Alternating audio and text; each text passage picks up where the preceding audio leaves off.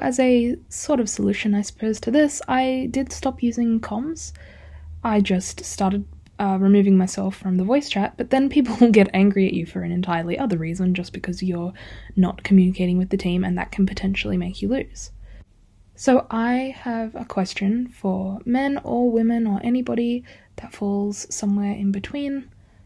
What do you do to deal with this?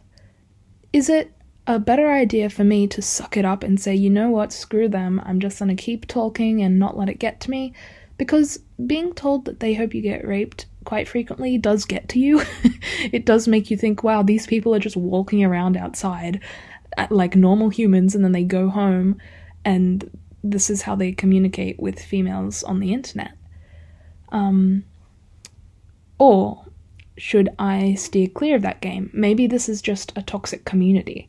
I'm not sure, because the other games that I do play are more single player, or if they are online, they're not competitive based online multiplayer. So I would love to hear your experiences, your thoughts, and if you think I'm being a wuss, feel free to call me out. I could be, but I thought, you know what, I better be honest, because my experience with online gaming hasn't been great. And that's just the truth for me.